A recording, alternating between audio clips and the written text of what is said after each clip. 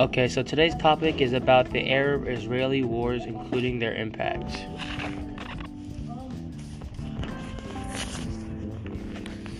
Yeah, that's the topic I've been wanting to talk about. Surprisingly, this has been a peculiar topic.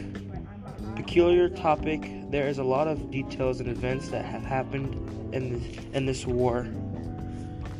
Yes, today I want to discuss how it started, why it happened, and the resulting conflict.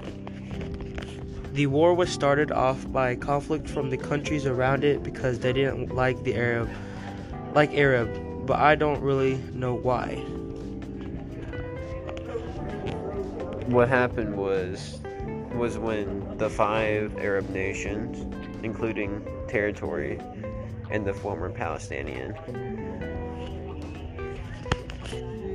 The 5 nations brought the war to Israel and do the mandatory Palestine, and it all happened on May 15th, 1948 up to March 10th, 1949. It started when the UN sparked conflict between Jewish and Arab groups within Palestine.